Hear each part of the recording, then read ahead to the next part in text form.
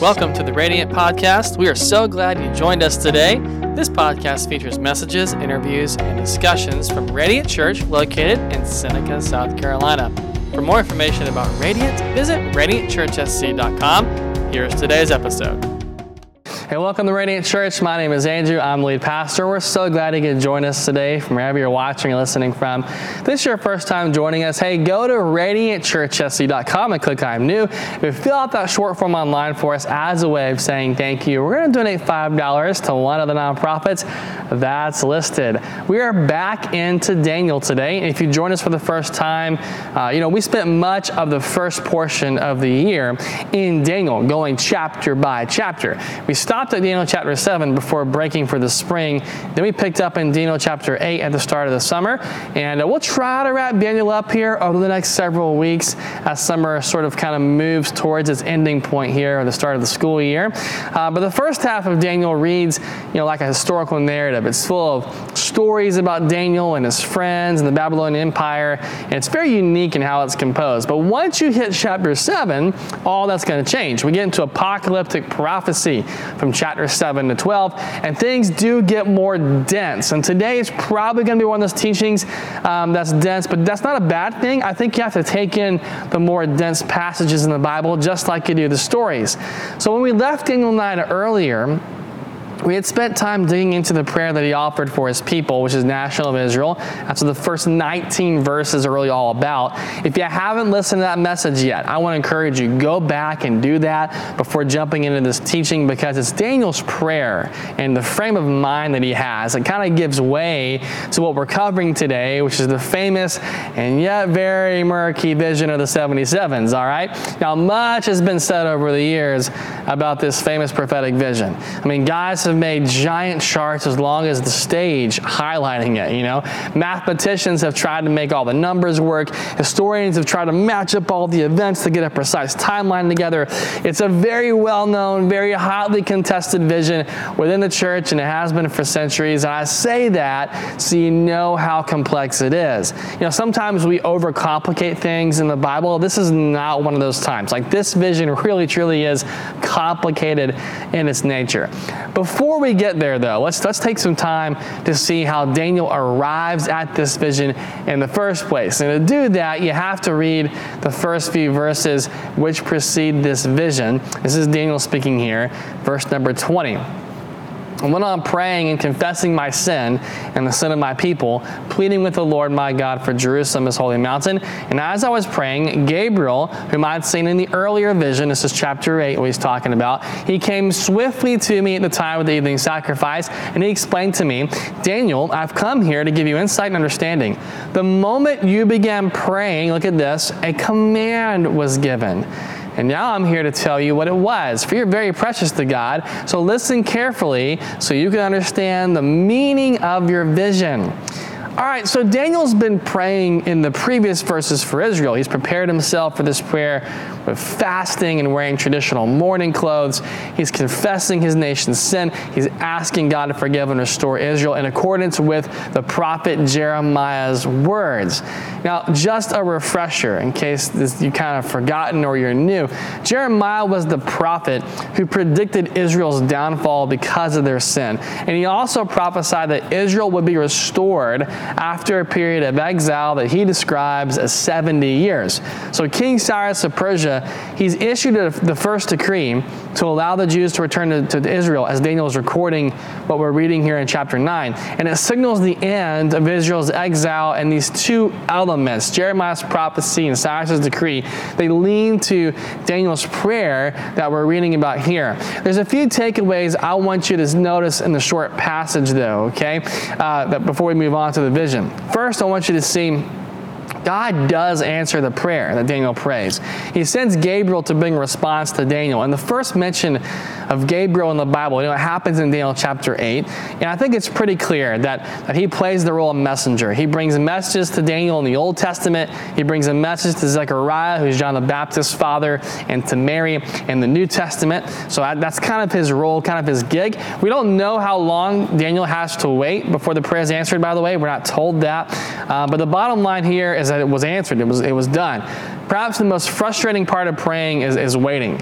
but don't give up, right? Like keep praying, keep seeking God. He hears those prayers. He does answer them, though not always answering them the way we think he should or how he should. This is a great example of that, because what Daniel's going to get from Gabriel is not quite the answer he's probably looking for, okay? So look at verse 23. I really like what Gabriel says here. He explains the moment Daniel began to pray, a command was given. Man, don't you like that? Like, I wonder sometimes what commands God is waiting to give us, waiting for these prayers to be prayed so all kinds of commands can get unlocked. You know, we've said it before in the series. I'm going to say it again here in this context. Before any battle is won in the natural, it's got to be won in the spiritual. What happens here is secondary to what happens spiritually, and it only underscores the spiritual conflicts which are at play in the world all around us. And so Gabriel tells Daniel a command was given, but he also tells Daniel that he's very precious to God.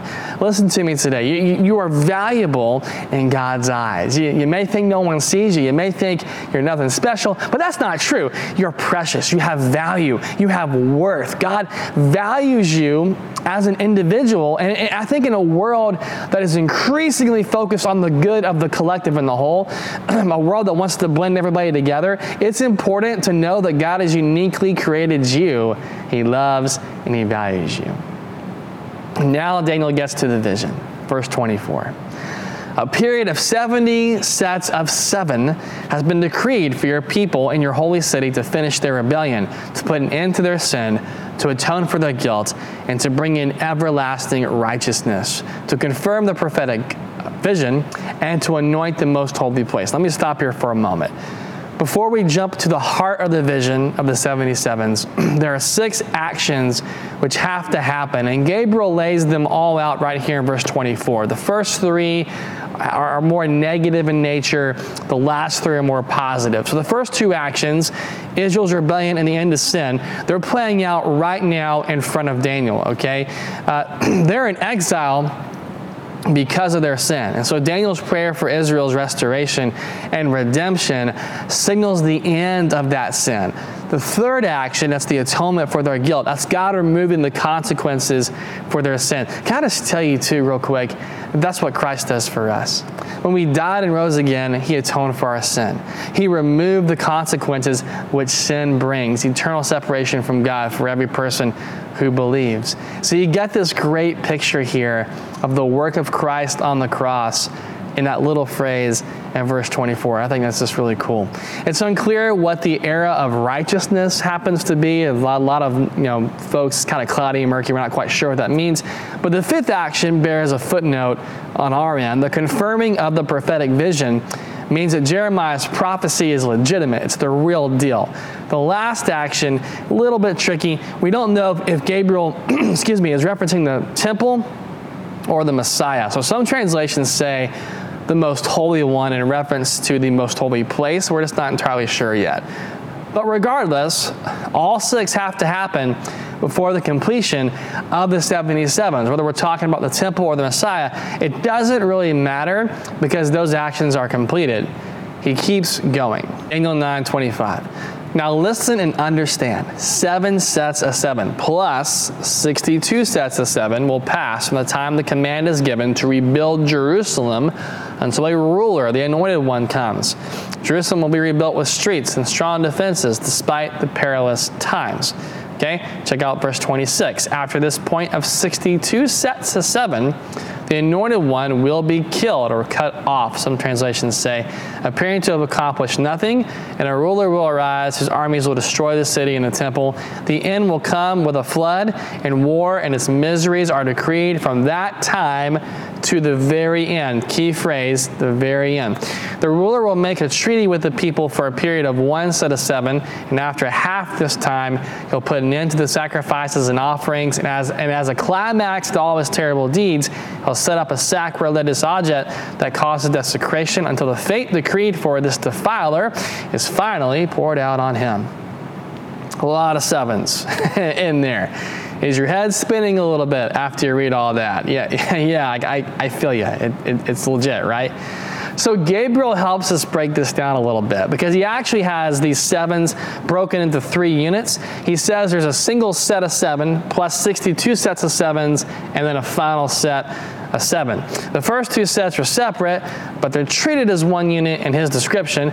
They encompass the decree from Cyrus to rebuild Jerusalem to the coming of the Messiah. Now, we're not sure why they're treated separately, I'm sorry, we're not sure why they're treated as 1 unit instead of separate units, but if we remember our guidelines for apocalyptic prophecy, which is take numbers symbolically, not literally, we can kind of see a reason why there's a division there. He's looking at 2 separate events. The first is Jerusalem being rebuilt with defenses. Think guys like Nehemiah, Ezra, Malachi, that time period right into the New Testament era. The second is the arrival of the Messiah. It's the only place in the Old Testament where the Messiah is specifically mentioned without any metaphorical use. Elsewhere, it's the Prince of Peace, righteous branch, root of Jesse, all that kind of thing. But here it's Daniel plainly laying it out for us. He's the Messiah, the anointed one. At the end of the first 2 units, which is 63 total 7s, the Messiah is killed, appearing to have accomplished nothing, which is pretty accurate. Christ had massive followings, but his death on the surface initially certainly seemed to signal the end of his movement. It doesn't appear that he had accomplished a whole lot, but that's only if you look at what he did through a political lens, like the leaders of his day did. Now, the next phrase is this: a ruler will arise whose armies will destroy the city and the temple. So the end will come with a flood. War and its miseries are decreed from that time to the very end. It's not as hotly debated as what we're going to look at here next. I mean, that's pretty self-explanatory. It's likely the destruction of Jerusalem was what we're talking about here, which is AD 70. It's being described. A very important clue is the next sentence, that war and its miseries are decreed from that time, the destruction, to the very end. In other words, from AD 70 until like the actual end of the world, war and destruction and suffering are going to be prevalent. Well, that seems to match what Christ says in Matthew 24, right? Look at Matthew 24, verse number 6. You'll hear of wars and threats of wars, but don't panic. Yeah, these things, they have to take place, but the end won't follow immediately. Nation will go to war against nation, kingdom against kingdom. There'll be famines and earthquakes in many parts of the world, but all of this is only the first of the birth pains, with more to come.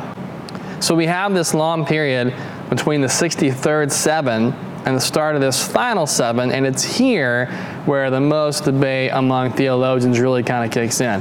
And so what is this final 7? Well, Gabriel says, verse number 27, the ruler will make a treaty with the people for a period of 1 set of 7, but after half his time, he'll put an end to the sacrifices and sufferings. And as a climax to all of his terrible deeds, he'll set up a sacrilegious object that causes desecration until the fate decreed for this defiler is finally poured out on him. So we don't know who this ruler is because it's not actually spelled out for us. Now we can probably be sure that it's not the Messiah. And the reason for that is ruler here is associated with destructive actions, not the positive actions you see in verse 25.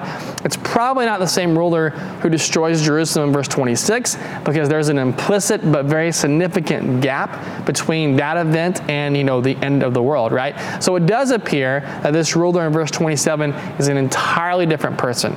Now, 2 schools of thought kind of kick in here. And I know this is all heady stuff, but stay with me, all right? One group holds the ruler is our friend Antiochus Epiphanes. If you have time, go back and listen to the message on Daniel chapter 8. We talk a great deal about Antiochus because a lot of Daniel 8 has to do with him. He does make a treaty with Israel. He does break it by sacrificing a pig on the altar in the temple. That's the abomination that causes desolation here, okay? But the other group has this view that it's the Antichrist, which would put this final 7 in a period known as the tribulation, 7 years. That's the last half of the 7 years being 3.5 years, being something called the Great Tribulation, okay? Now, there are some problems with the first group, okay? Namely, Jesus himself mentions the abomination which causes desolation in Matthew chapter 24. So Matthew 24:15 says, the day is coming when you will see what Daniel the prophet spoke about, the sacrilegious object that causes desecration standing in the holy place. So, problem, if you think this is in Antiochus Epiphanes, is that Jesus treats this event as if it's not happened yet. It's in the future. So it can't be in reference to what Antiochus does, and that kind of rules out anything, that's happened before the time of Christ. But is it a reference to the Antichrist? So personally, I think it is, but the truth is the text is very murky. We're presupposing a lot if we buy into the idea that it's the Antichrist. We're reading a lot that's kind of like in between the lines at best here. So for instance, we're assuming there has to be a temple, and obviously one's not built right now. And that sacrifices must be held in this temple regularly for the events to play out as described. And while I have no doubt this could certainly happen in the future, it's not something the Bible points to as like a definite prerequisite for the return of Jesus. So a rebuilding of the temple doesn't actually have to happen from the Bible standpoint. So there's kind of an issue there. So you say, okay, well, what do we do with all of this then? Well, you could adopt these theories, right? You could presuppose some things, and that's not wrong to do that, so long as you're not dogmatic about it. What I would encourage you to do is actually to leave it alone. So we allow for the tension between fact and theory to take place because we don't really have a clear-cut, precise interpretation. Now, that's not like the sexy position to take here, which is what, a lot of people want. They want to take a hard stance on their theories and treat them like fact and that kind of stuff. But while attempts to make the 77s work literally have led to some interesting arguments, and they certainly have. Nothing's really been conclusive, and quite honestly, you got to do a lot of crazy mathematical gymnastics to kind of make it all work out. I think that sort of thing, by the way, misses the entire point of this text. Remember, the first lane we stay in for interpreting apocalyptic prophecy is to be cautious. So we don't want to jump to conclusions. You want to stay as true to the text and its original design as we possibly can. So what we're given in chapter 9 is not information to determine the exact time that Christ will die and the exact way things are going to unfold in the end. That's not the purpose of the text. The purpose of the text is to point to God's determined timing of the end of sin and suffering for Israel without revealing all the details. As much as we wish that God would reveal the details or certain details would be present, it just wasn't in the cards. He simply did not feel the need to show everything he's holding here. And what that leads to us today is this conclusion, that it's futile to interpret apocalyptic prophecy. So often attempts to do so lead to wild conclusions, and they lead folks down rabbit trails, that pull them off mission. Instead, we're to follow Christ's own words. It's not for us to know the details. Instead, we look for the signs. So staying in Matthew 24 for a moment, Jesus says that no one's going to know the day or the hour when these things, meaning the end of the world, will happen. Not the angels in heaven, nor the Son himself. Only God the Father knows. No matter how hard you try, you're going to come up short in predicting the exact timing of the events leading up to the end. It's not our job to get lost in all of that. So he says in 24:32 that now learn a lesson from the fig tree, right? When its branches bud and its leaves begin to sprout, you know that summer's near. In the same way, when you see all these things, signs of the end, right? You can know that Christ, his return is very near. He's right at the door. So my encouragement to you today is to take scriptures like the 77s, learn about them, because I think you should, but really more than that, treasure them. Keep them in the back of your mind. Know that they point to a time where sin and suffering does end, which I think is really important. A time where God gains eternal victory, that darkness is vanquished for good, but also know they serve as signs. If you see some things happening, if we had Israel announce today they're building the temple, you might want to pay attention, right? So perhaps that final 7 is around the corner. We don't really know. One thing is for certain, though. With apocalyptic prophecy, or we see in Daniel 9, our time is short. Make the most of the opportunities that God's bringing your way.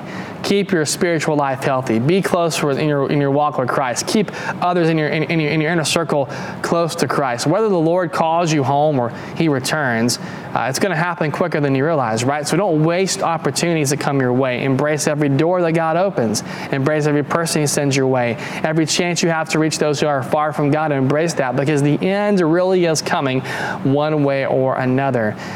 You want to make sure that you're on mission, reaching folks for Christ, not lost looking for all the little signs here and there that Christ is coming back tomorrow or next week, or debating people over what they happen to think the end might be pointing to. You want to be focused and be on mission that Christ's return is near. Let me pray for you here today. So Father, I love you. Thank you for those who are watching and listening right now. Lord, I pray that you would just minister to folks today where they're at. Would you just extend your hand and touch each and every person right now, Lord, who's listening under the sound of my voice. And I pray, God, that you would help us to stay on mission. Remind us that our time is short. Remind us that we should be diligent in looking for the signs of the end, of your coming, of your return. But Lord, we need to be on task and on mission of reaching people for you, our coworkers, our family members, our neighbors, our friends. Help us, God, our family to be on task and focused on winning folks to you and bringing them into your kingdom. Because the end is coming one way or the other. You're going to call us home or you're going to come back. We want to make sure that we're ready. We want to make sure that folks we care about are ready as well. And so I pray, Lord, that every opportunity you bring our way, we take advantage of that. We make the most of it. Help us, too, to stay true to the text. We read through Scripture, especially prophecy, like we have in Daniel chapter 9. I pray that we don't go on crazy rabbit trails. Help us to stay true to the original design and intent that you have there in the text that we're reading. And I pray, Holy Spirit, you would illuminate what we're reading and convict us and show some things that we hadn't seen before. Help us to grow in you as a result of that time studying and treasuring your word. We love you, we thank you, we praise you, and we ask all this in your name. Amen. Amen. Hey. Thanks for listening. If you have any questions or would like to reach out to us, you can do so by emailing us at media@radiantchurchsc.com or visit one of our social accounts on Facebook, Instagram, or YouTube. If you like what you heard today, subscribe to our podcast so you don't miss any future episodes, and give us a 5-star rating on the podcast platform that you listen to. We hope you have an amazing rest of your day.